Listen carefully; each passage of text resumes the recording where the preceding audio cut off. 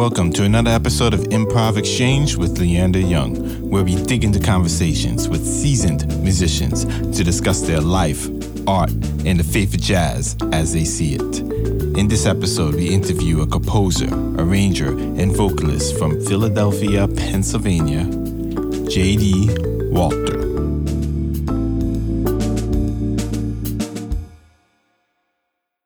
Hello, everybody. Welcome to another episode of Improv Exchange. Today we have J.D. Walker joining us. And sir, thank you for joining us on such short notice. Thank you for having me. It's a pleasure to be here. Well, can you please introduce yourself to the people? Yes. So my name is J.D. Walter. I'm a jazz singer, and I live in New York. Been here for about 24 years. I'm a straight ahead to progressive to electronica jazz singer, and also an educator. Teach at various conservatories around the world and in New York. And I don't know, have about 7 or 8 records out there, and signed a record deal with Arcadia Records last August, and we'll be releasing the first recording this spring. Okay, cool. What should I be alert for on that album? Is your single going to be on there, the one I really like, Golden Lady? Golden Lady. So Golden Lady was actually recorded in 1997. It's off of my first record. And it's been picked up through various places. BBC picked it up on a mix that they like. They took a liking to the song, and they were spinning it. I guess they have DJs or something at a club in London that is that's sponsored by the BBC, and people actually dance to straight ahead jazz, which is kind of a weird foreign concept to me. I can't imagine anybody dancing to this, but they do apparently at this club, and it had enough popularity and traction that they wanted to release it as a single. So they did, and so that's one of the reasons why it's out there on the radar more maybe than other songs. But it's also been re-released in part of the licensing deal I have with this new record label, where they're going to release their favorite music, I think in 2 CDs, kind of a retrospective of my work on 7 or 8 CDs. And so it's come out again. It's been re-released. And so that's why it's maybe gaining some more attention, or maybe why you even heard it in the first place. Okay. You don't know which club by any chance in London they were playing this? I mean, my manager at the time said, "Oh yeah, I know this club. They play straight ahead jazz. People dance to it." I think it's the craziest thing. That, I said, "What are they dancing to?" He said, "They're dancing to Monk. They're dancing to Train. They're dancing to whatever." So it's kind of crazy. I think people are dancing to straight ahead, but whatever. People dig it, and people are hearing the music and liking it. Then so be it. That's the conduit. I'm digging it. I'm loving it. Is that band going to be on any of these tracks coming on the album? Because not the your rhythm record, section was sick. Right, yeah, okay. right. Yeah, no, that's Jean-Michel Pilk and Greg Hutchinson and Steve Varner and John Swana. I don't think John Swana's on that tune, trumpet player, flute player. But yeah, there's some more tracks from that album coming out on the retrospective. So it's a 2-album set. I think they're releasing 20. So I guess you could call it kind of like best of, or the labels picking what they consider to be the best of, and some re-editing and remixing, and they'll be releasing, well, the first album is being released, that's why you heard Golden Lady, and then they'll release the second one, I believe, after they release the first record, I Do For Them. So a lot of the songs on that first record, which the album's called Sirens in the Sea House, it's a killing rhythm section. Greg Hutchinson's, was with Betty Carter, among many other people. Common, he's been with everybody, and he's still playing. Of course, he lives in Italy, but he's fantastic. And Jean-Michel Pilk lives in Montreal now, and I mean, that was a dream rhythm section, and my first recording in '97. So, it's something very close to special feeling. My first love, my first lost my virginity, as it were, to that record. First recorded record. Okay, well, question on that. Just from 1997 to now, since you actually been recording since then, what shocked you the most in the music industry in terms of jazz since then? That's 25 years, roughly. Actually, 26. As far as players, or as far as just the industry? I don't think musically anything shocked me. Lots of, we've had, and then there's a good and a bad that comes with it. You have something like YouTube, and now you have this opportunity to really find anything that you want to hear, which of course later then we have Spotify, and you can really just find anything. So the anything that you want to hear is at your fingertips, anything and everything. Before, when I was a kid growing up, you would get hip to records by different musicians. That was kind of actually a more special way to do it because you were really in search of this music. And the thing was with different players, even if they're on your same level or if they're better, whatever, it didn't matter. You would meet people and they would say, man, I got some stuff to show you. Of course, now anybody has access to all those things. But if you had these records, it's because you really wanted this record and you went out and you bought it and you listened to it like nobody's business over and over again. And so really this music, I think, became it was closer to us. But when it all became something about YouTube or Spotify, I listened to it one time and, I'm not paying for it or I'm paying a minimal amount of money. So I'm not really going to pay attention to it that much. But when you bought a record, you're like, I'm going to listen to this record from front to back a number of times and really digest it. So that's kind of changed. I'm not saying I'm shocked by anything in there, but I guess it's kind of shocking the evolution of how people listen to music is a little shocking, and maybe a reason why younger guys aren't digesting things the same way the older cats are. Now I'm dating myself now. Now I'm one of the older cats, right? I'm 55 years old. And so, so, I learned music and I learned about music much differently than the young guys on the scene today. So that's a little shocking. Of course, it's shocking that there's nothing to sell anymore except for live concerts. Of course you can license things to movies, TV, or film, but it's kind of like the industry just kind of, the bottom dropped out. We could be a self-actualized musician by selling our own product, putting our own product out, and now you can't do that anymore because there is no product. So you almost have to be with a label, and I don't even know how labels make money. It's a new paradigm. A lot of labels that I know of the people, they're not making money like that anymore because, like you said, the bottom tanked out. They don't have what's the revenue stream? Do you want the sad numbers? Oh no, I don't want the sad numbers. Because I live the sad numbers. You don't need to tell me the sad numbers. That's my life. So it's about touring now. It's got to be on the road all the time, and if you can, sell some merch, that's great. If you can parlay what you do into TVs, commercials, movies, licensing, that's great. If you're blessed and somebody samples your stuff, that's blessed. But that's a type of licensing as well. But that's pretty much how a lot of them make their money. You're hoping somebody samples it.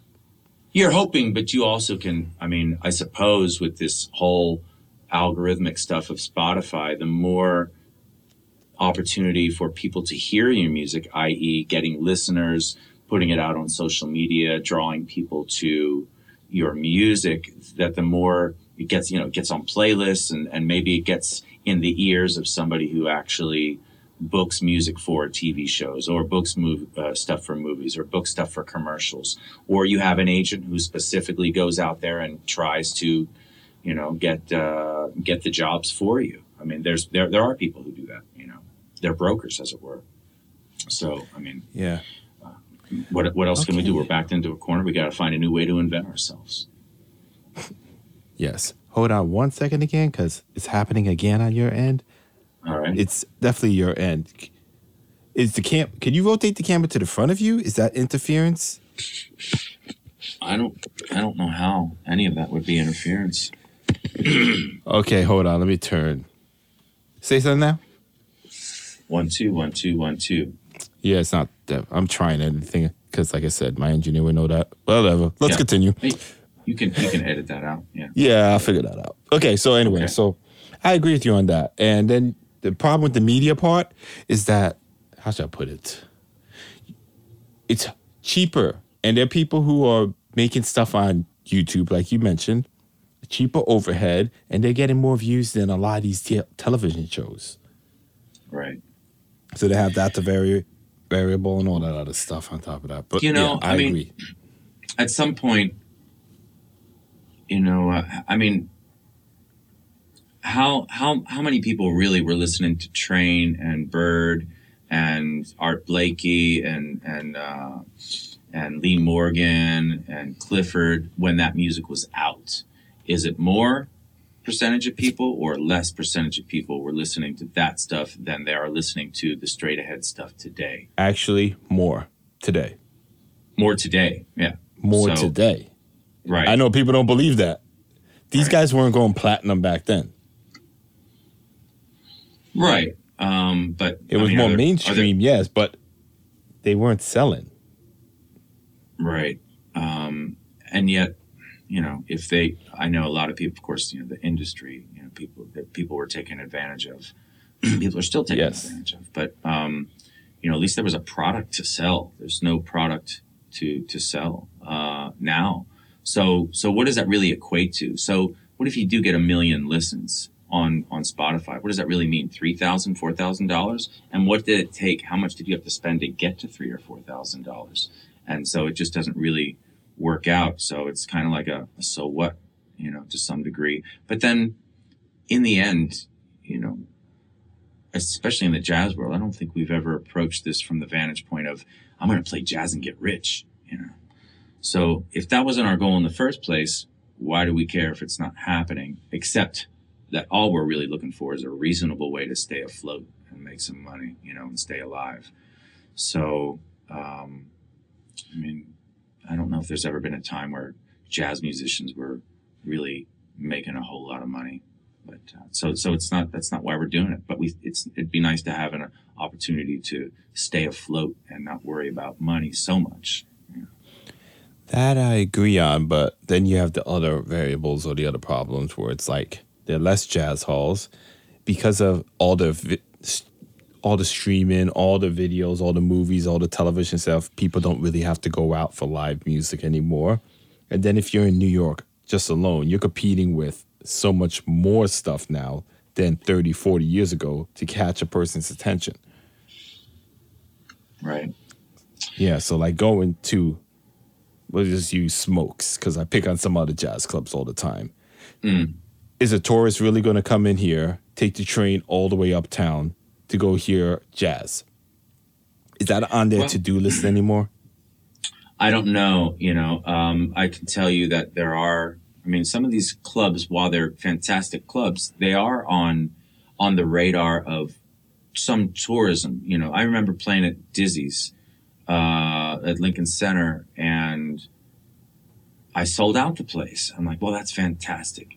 And then I see the crowd, and I'm like, I don't know any of these people. Where'd they come from? And I think I went out on the break, and there was a lot of people in the audience were Japanese. And I asked one of them, I said, man, how did you find out about the show? It said, it was on a tour guide thing. So we actually all took a bus here. There's some radar out there that's bringing in fans internationally to places. And of course, if you have a high level of discernment in booking and people are coming from out of town, Dizzy's is not doing a bad job, and the houses are kind of full. I think Smoke is doing well too. I think Smalls is doing well. It's full houses.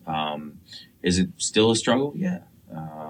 But so congratulations to the clubs. Maybe they're making some money, but I don't know how much is reserved for us, but it's the music business, and yeah.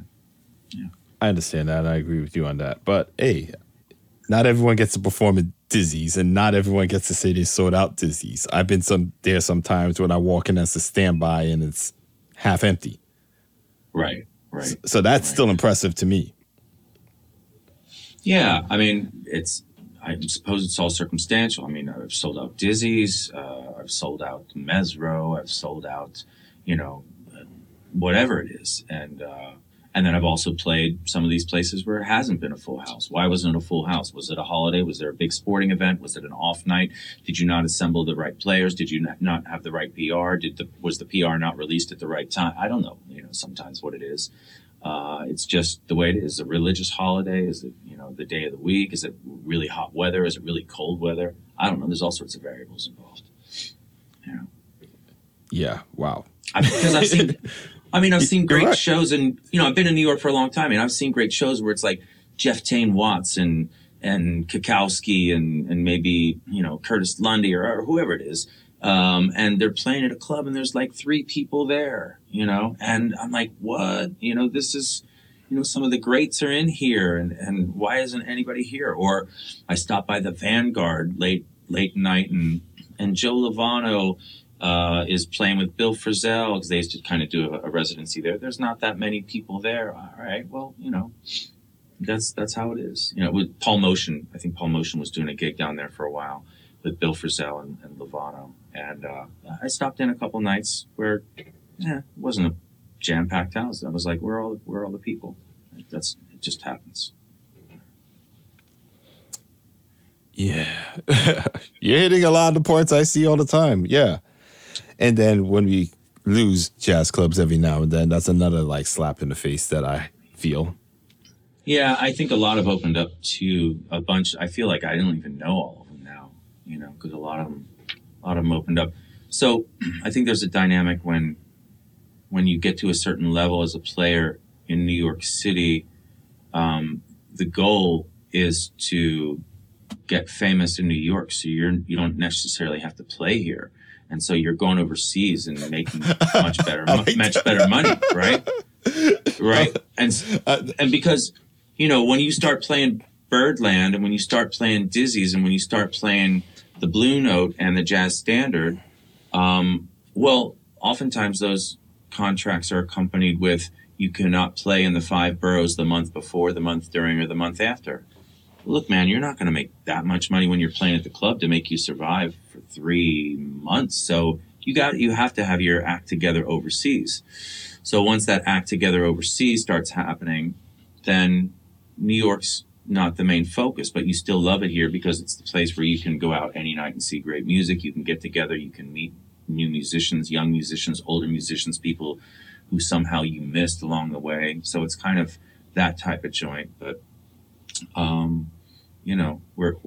we're trying to survive. And if that money's better overseas and you're getting that applause and you're playing concert hall tours, well, then that's the goal. I mean, the goal is to spread. I mean, I was lamenting the fact that, or, someone was kind of laughing at me. They're like, man, I heard you're really popular in Russia. And I'm like, yeah, man, I can go there and I can make some nice bread. And, they're laughing. I'm like, well, what does it matter who's excited to see me and paying for the tickets, as long as there are people who are excited and buying tickets? I get to do what I do, whether they speak our language, whether they speak this language or that language, what does it matter? I'm just grateful and thankful that I have this opportunity to do the do, versus what, all right, you're not that big in Ohio. You're not that big in, whatever, in Oregon or Washington or Texas or Florida. That's all right. I can go to this country and play sold out concert halls every night I'm there and make much more money. And that's all I'm trying to do anyway. And come back to New York and play one of the larger clubs. Then go back out on the road again, because you can't play in the city the month before, the month during, or the month after. Okay, so what actually makes you as an artist? But yeah, I should say, what makes New York stand out more to you as an artist versus some of the other places? Or are there other places you prefer over New York? Well, I mean, as far as jazz music is concerned, or Black American music, whatever you choose to call it, it's where everybody is coming or has come historically. Maybe it's shifting, I don't know, but historically, and I would venture to say that still is now. It's the place where everybody around the world. It's the goal, It's the goal. Make it in New York, and then so you don't necessarily have to be there. And so the opportunity, as I said, kind of alluded to before, that I can call up great, fantastic, famous players and say, let's get together and play, or let's get together and try some tunes, or play a gig with me, and here you go, So having that opportunity is, I mean, maybe go to another city and there might be a handful of people, another city, and unbelievable players, right? But New York, you're going to find it just much larger bank of people who are amazing on a different level. I mean, New Orleans is an amazing place. You know, Philly's a great place. Chicago's a great place. LA's a great place. Nashville's even a great place. Kansas City's a great place. It's talking about the United States. Boston, you know, there's a lot of great players everywhere, but I think there's just a higher concentration here. Okay. And then, wow. So just off the jazz scene in New York. I know you're from Philly also, but from the jazz scene in New York. We'll go back to when you first premiered in 1998 to now. What have you really noticed difference in terms of just the atmosphere in the clubs and the pursuit of the music? Like, do people actually go out and search for it, even with all the stuff that we have nowadays? I don't know if I've seen much difference between then and now. I think there were a lot more places to play back then. That doesn't mean that they were full, but I saw a lot of great shows. I mean, Smalls was a dumpy place back then in the mid-90s, but I loved going there. Everyone loved going there in the mid-90s. You know, then it got a little bougie, and they got a bar and whatever else is going on there. And then, you know, they still have it going on. Of course they do. You know, Spike's done a great job at that place, and with Mesro. You know, I don't really know. I don't know if I can answer that to any place of satisfaction. Okay. Yeah. No. So where do you think jazz would be in 10 years?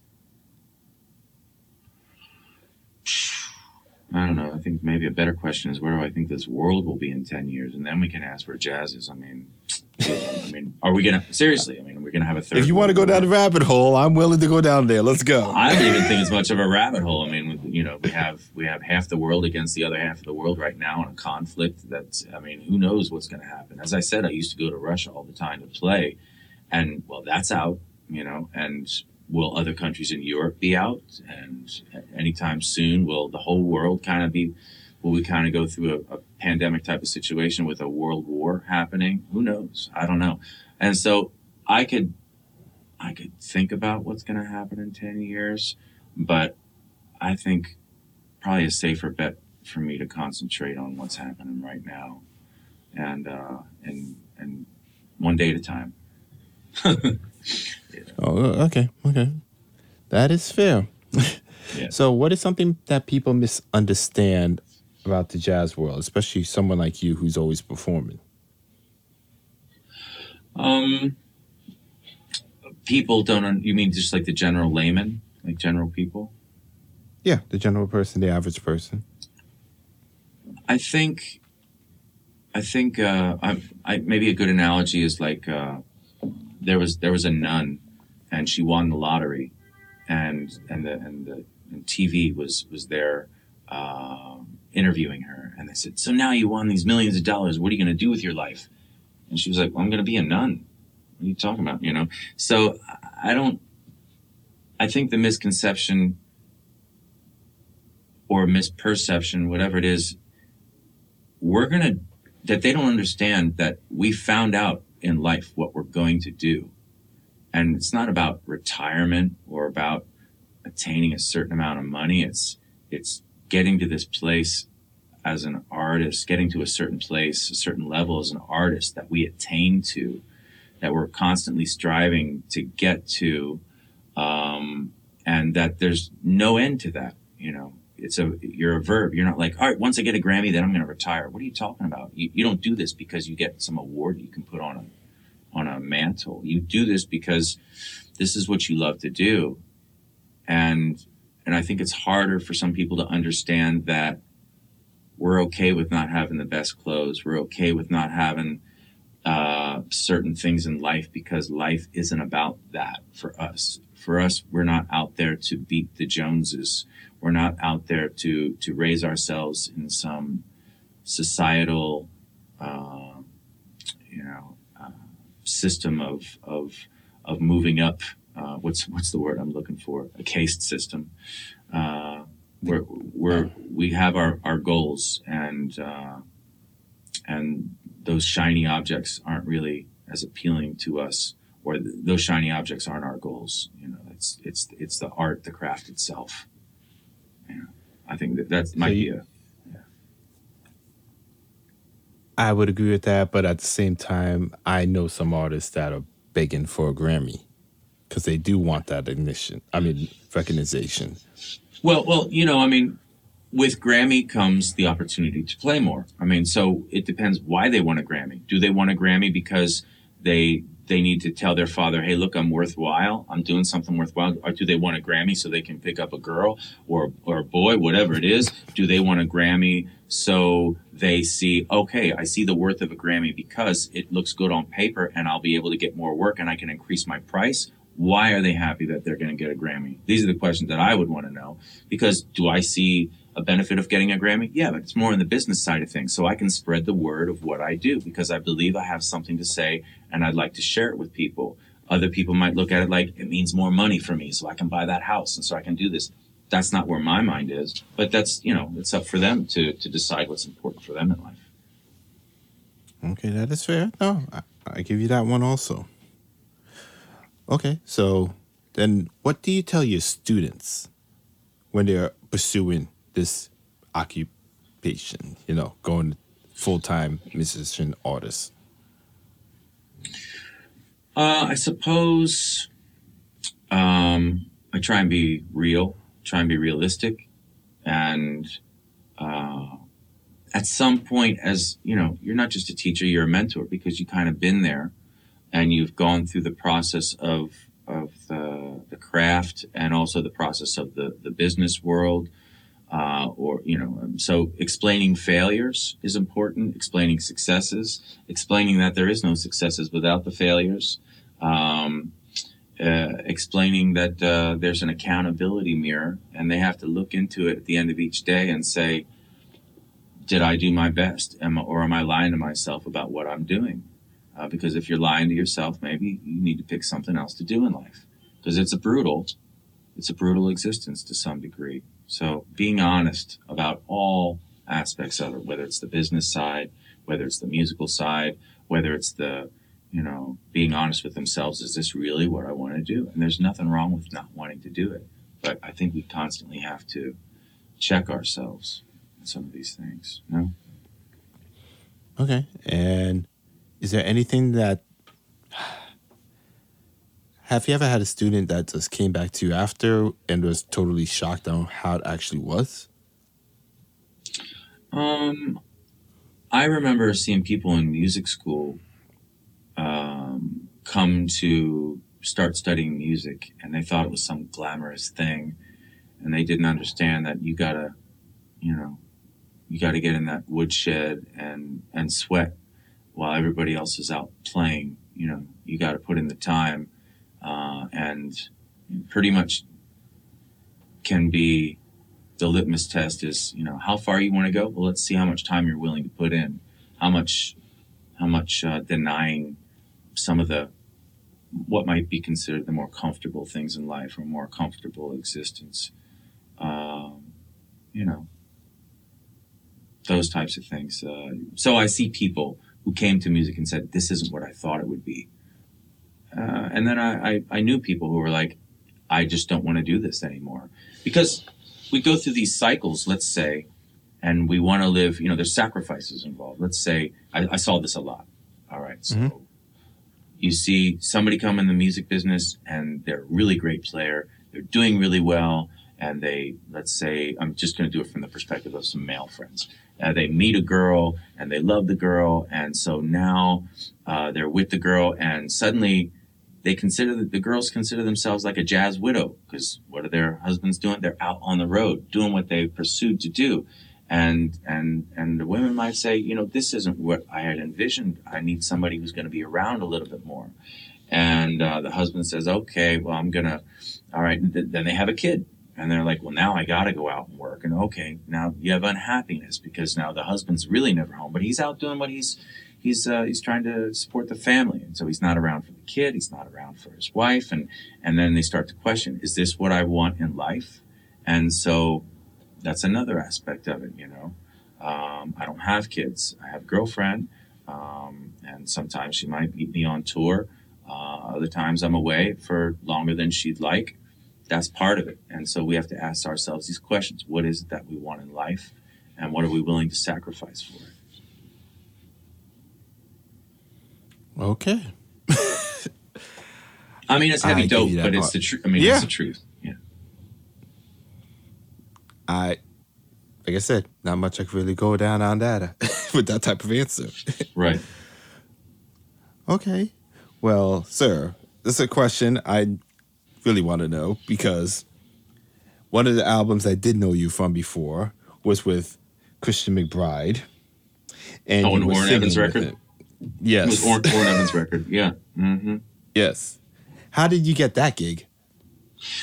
Well, I worked with Orrin for a number. I mean, Orrin and I have known each other for like 25 years. Orrin's from Philadelphia. And we've known each other for about 25 years. He's a few years younger than I am. I think he's in his late 40s, maybe coming on 50. I don't know. I'm 55. So Orrin played with Christian. You know, so Orrin grew up more with Christian. They're more the same age. So they grew up in Philly together, knowing each other more. I didn't, because I didn't spend my high school years in Philly. But even if I had, I would have been older than Christian anyway and would have been gone. So Orrin called me up. But, I mean, that was a weird, kind of a strange recording in the sense that the idea, the concept that Orrin had was great. But I was in bed with the flu, sick with the flu, and I get this text message. And the text is, "Are you coming?" And I responded like, "What are you talking about?" And he's like, "I called you. I left a message about you being on this record date, you know." And I'm like, "I'm sick. You know, I have the flu. I don't know. What do you want? What do you want me to do?" He says, "All right, you don't want to come in to record?" And I said, "Well, what is it? You know, what do you want me to even do? I'm like sick as a dog and barely have a voice." And he's like, "I want you to come in. I want you to do, I think it was All the Things You Are, right?" Yes. Yeah. So I came in. I was like, "Okay, I can do that." I said, "Reharm? No, not really. Just some minor things here and there." "All right, I'll come in and do it." It was being done at Sears Sound. So I came into the studio, and oh my God! I mean, you heard the recording. I've never heard a tempo like that before. I think the recording is maybe five. The track is like 5-6 minutes long, but it's one chorus. It's an short intro. It's the whole song one time through, and then a short outro, and that's it. And that is like over 5 minutes long. It's crazy how slow it is. So, I mean, other than to tell you that I was kind of in a daze, being sick, and then to come in and see that kind of arrangement that they wanted to do, which was, you know, a little shocking. I'm like, I've never heard. I mean, it's quite extreme. I mean, great concept, but it was extreme. No, I thought it was a great song. I think people should check that out. With the introduction, then you hear it's starts with Tristan on the bass, going all that stuff.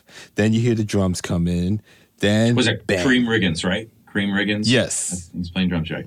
So it's Kareem and Christian and Orrin, which is a powerhouse trio to begin with. And so for me, of course, it's just a pleasure and an honor to be playing with such great players, you know, so that's a nice thing. I've hung out with Christian a few times. We're just acquaintances. We don't really know each other that well. But Orrin's played with them and grew up with them, and with Kareem as well. Kareem lives in California, I believe.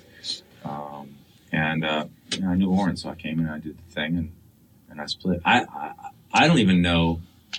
I don't remember the last time I heard that track, but I kind of remember going, "Really? You're going to keep that?" "Oh no, we like it. There's something to it." I'm like, "All right, sick as a dog. You're making me come in here and sing. All right, you're gonna keep what I considered was a less than flattering track to me, but whatever. You know, I can't judge to a great degree how other people feel about it. You know, I can just say, well, I don't know if it's the best thing I've done, but it's very interesting. So, all right, cool." I freaking loved it. Nice, good. Yeah, and there's one other one I definitely want to bring up, which is the LRK Trio track you did. The Thoughts song? Okay, that's a trip. Yeah. That one. You like that track? Yes, that was totally different than I was expecting. Yeah. Have you heard I the dig Love the stuff? Have you heard the Love Park stuff that I did with Orrin? We had a fusion band, and that's something to check out. Man, that's some really nice stuff. Yeah. Donald Edwards and Ralph Bowen, and at one point Mark Kelly was in the band, the bassist Mark Kelly, who's with the Roots now. And so it was that was a great fusion ensemble. and Dawn, Oren's wife, was singing in there as well. We had a couple other singers. And Bila Singley, I think was her name. And Bilal actually was with the group for a minute. I don't, the singer Bilal. Yes. Yeah. So okay, that's so you got stuff with that. I gotta check out. Yeah. Okay. Yeah. That was a band called Love Park, LUVPARK. The thing with LRK. So that's a Russian trio, and I had known the bass player for years and years and years. The drummer and the pianist were much younger. But the bass player, Antoine Revnovic, great bassist that I worked with for years, was a member of this group. And I performed with him in Russia as a guest. So I'd do half the concert. And then we went to Portugal as well. And because there was some festival over there that heard some or saw some videos that we did together and invited me to come over and perform with them in Portugal at a festival. Did the same thing there. And then Anton said, hey, would you like to sing on this tune that I wrote with the band? And so, yeah, I did it. It was a little low. The range, I remember, was I wasn't crazy about the range, but it worked out all right, yeah. I like how you say it. I don't even know how you heard it. I don't even know how you heard it. I don't know how you came across LRK. Every now and then I get lucky with people sending me links once I tell them who I'm having on next. Right. Okay. Yeah, and I have a friend that has a collection at home. I swear he bought every single jazz album that came out from 95 until 2010. Right.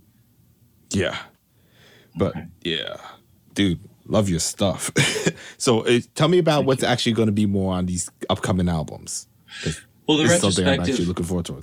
Yeah, me too. The retrospective is going to be nice, just because I think a lot of the stuff, I had some minor record labels, independent record labels that really small ones that took my other records on, but they didn't really, break through.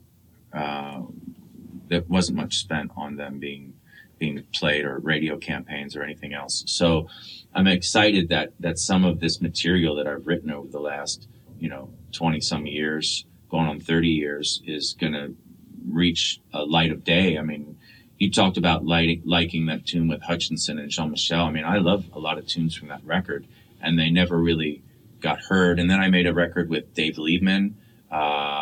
We did some collaborative stuff where the saxophonist Dave Liebman, who was with Miles in the early 70s.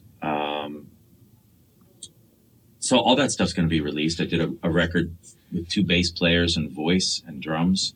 That album's going to be released, not in its entirety, but selections from it.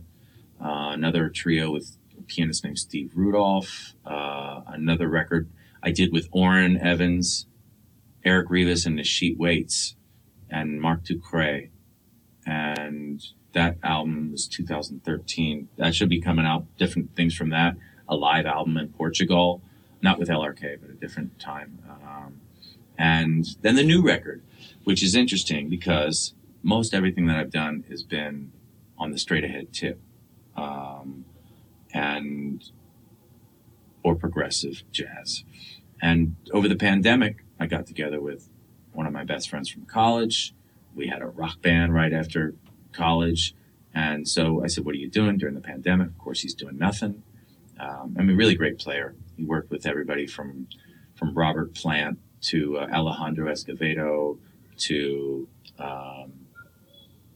just Patty Griffin, just a number of great artists. And so he's in the singer-songwriter world, and I'm more in the jazz world. But we got together, I think maybe 4 times over the pandemic, maybe 3 times, I can't quite remember, and wrote a bunch of tunes, which are more singer-songwriter. So I was in the studio. I wanted to do this record, but I hadn't done a singer-songwriter record before. It's a little different kind of heaviness to it than a jazz record is, because you're more on the production side of things than you are on a jazz record. But I assembled a great cast and crew. Taylor Eichste on piano, and James Genus, the bassist, and Obed Calvert on drums. Gilad Hexelman's a guest. Gregoire Moret's a guest. and Alina Ingabarian, and my friend that I wrote songs with. So most of the songs are more in the singer-songwriter world, which is a trip for me, and I don't know how that's going to be received by the Jazz Police, but we'll see. And then, be following it up with more Straight Ahead Records on this label. Understood. And you just hit another soft spot for me, the Jazz Police. Yeah. Yeah. We're not going to get on that on this episode, but right, yes. Right. Yeah. The Jazz Okay, Police. so... I mean, because literally there's people out there who are like, no, this doesn't belong in the jazz category. I mean, because certainly you have people... Yeah. Right. No, that's one reason why it just gets smaller and smaller, the audience. Right. But I mean, you think about it, well, the Jazz Police are against things if it's not in their best interests. And so when Norah Jones came out with her record, what was that, Come Fly With? I don't know, was it 20 years ago or something? Is that a jazz record? I don't know. I'm not going to be the Jazz Police, so I'm not going to say anything. But it would seem that's more of a singer-songwriter type of record, right? Did she do a jazz tune on there? Yeah, she did one. But there's acoustic bass. What does that make it jazz? What is making this jazz? And so I don't want to get into it. I'm not going to say it. But if those are the qualifications, then what doesn't get in there? I don't know. So you're with the Jazz Police on that, or are you against them? No. I'm just saying that I'm going to be, if you're going to say that is in the jazz realm of things, then why are you saying that other things are not? Like, where are you drawing the lines, and what lines are being drawn? I agree with you there. Okay. So if you don't like the record, then don't vote for it in the Grammys. If you don't think it's jazz, then don't vote for it. But don't. She swept the Grammys that year. I think that also got a lot of people upset. Yeah. All right. Be upset. Then go back into your practice room and work harder and become a better musician and write better songs than she has on that record. Go make your money and be happy. I don't know. What do you want?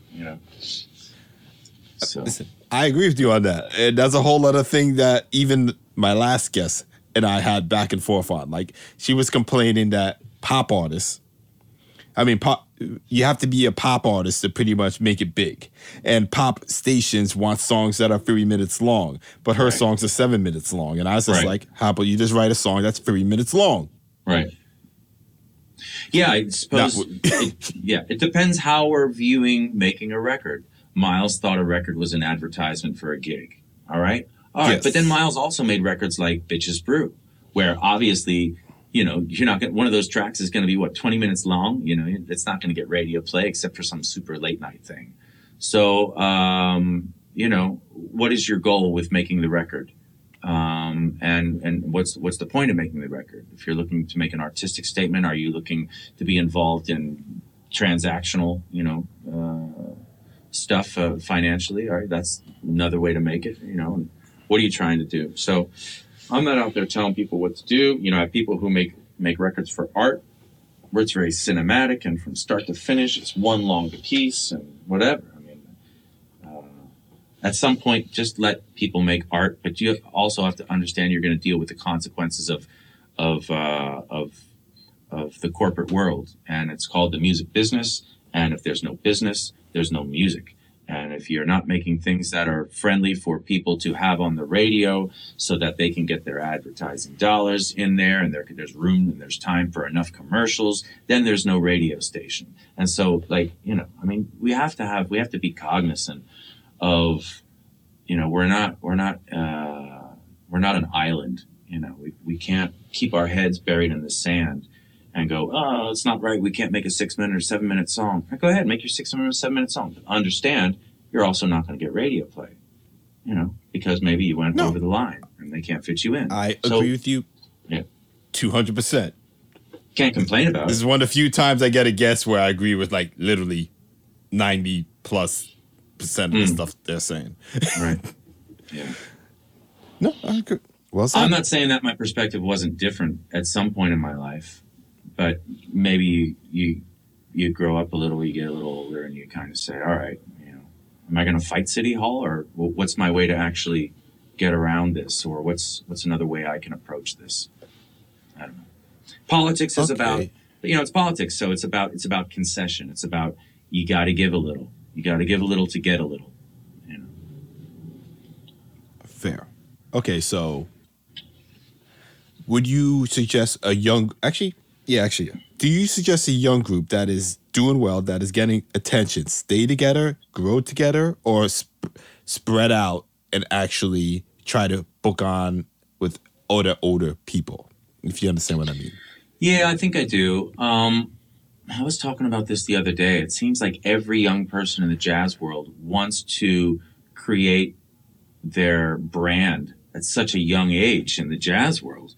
And I don't think that's how it was done historically. It seems kind of, a little not premature, but it seems false. I mean, people did stints with Art Blakey. People did stints with Betty Carter. People did stints with other people, basically mentorships before they came into their own. Were there exceptions? Of course there were. Everyone wants to be an exception these days. No one's willing to go, you know what? I love what this master has done. I want to play with this master so I can learn everything there is to learn. And then maybe in my 30s or 40s, I'm ready to make that stand where I'm ready to put myself out there. But everyone is so quick to want to brand themselves immediately instead of getting that crucial life experience. Everyone wants to be a prodigy in their teens. Everyone wants to, they're in such a hurry. So that's one aspect of things. Another aspect is what people don't get is that there really has been very few successful artists who were not in bands. I mean, look, I just named some artists. All right, Miles. Miles had a band, right? Art Blakey had a band. Cannonball had a band. Pat Metheny's got a band. What happens with a band? Well, suddenly the music disappears off the stands and people are paying attention to each other. They have everything memorized. This is a band. And only through relationships like this and evolution of groups, can I think the best music come about. When you have a band, that's when really the magic, the highest level of this music takes place. That's what I think. But yeah, of course, personnel shifts, but a band is where it's at. Okay, another great answer. Can't complain about that. I say so. I just one more question. I guess I'll let you go, sir. So, what is your dream album? What if you could remove all the barriers, all the constraints? What type of project would you have, and who would be on it? Yeah, it's a hard question to ask because it's like saying, what is your dream gig? And then once you play that gig, the idea of your dream gig would change because you've already played your dream gig. So it's like dream gig after dream gig after dream, like dream record after dream. All right, there's my dream record. Well, what's my next dream record? All right, and it's going to change. It's going to change. My answer is going to change from today to maybe tomorrow to maybe next week to maybe a year from now. What is my dream record? However, I'll entertain the thought for a second. And all I can say is what I want to do next. Because why wouldn't I want my next record to be my dream record, right? So I'm going to say that I would like to play with Bill Frisell. I love Nasheet Waits. I love Rivas, but there's a bass player I really dig called Chris Funn. So I'm just thinking right now, what is my dream? What am I envisioning? I'm thinking like a Bill Frisell. I'm thinking Chris Funn, this great bass player that I like quite a bit, and Nasheet Waits. I think probably, arguably one of the great living straight ahead drummers, and maybe a horn in there. I like Seamus is playing a lot. I like, yeah. So that's my dream right now. I'd like to make a more modern record with some maybe not vocal electronica, but maybe a little more leeway with vocal electronics used in an organic way. And I'm just talking about vocals affected by electronics. I'm not talking about looping or anything. But I'd like to make a standards record. That's my next thing. So that's my dream record right now. And after I make that record, you can ask me the question again, and I'm going to give you another scenario. So. Okay, sir. Well, like I said, this has been probably the most smooth, at least on my part, interview I've ever had. Because there's sometimes when we go back and forth with people. Right. So could you tell the people your website, your social media, where to find you, how to reach out to you, etc.? I am my My website is jdwalter.com. Email jd@jdwalter.com. Instagram, JD Walter Sings. Facebook, JD Walter Sings. And I think TikTok is the same, whatever TikTok does. And that's about it, yeah. Okay. Well, sir, thank you for joining us. I'm definitely looking forward towards your next albums. All right. And check out, I mean, and I don't mean this in some sort of like, let's go ahead and get some shameless boosts to what I do. No, I'm not. But if you like the Golden Lady stuff, man, check out that other record.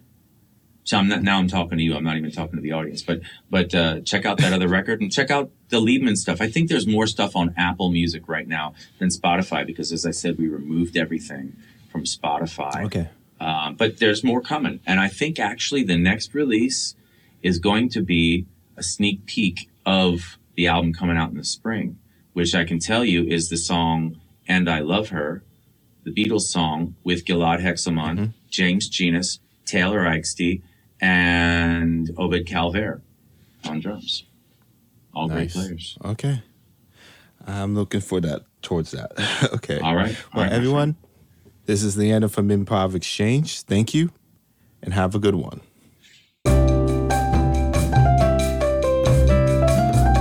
That's that on jazz. Thank you for joining us on this episode of Improv Exchange. Please subscribe on Apple Podcasts, Google Podcasts, Spotify, or wherever you listen. Also, please be sure to follow us on Twitter, Instagram, and Facebook at Improv Exchange.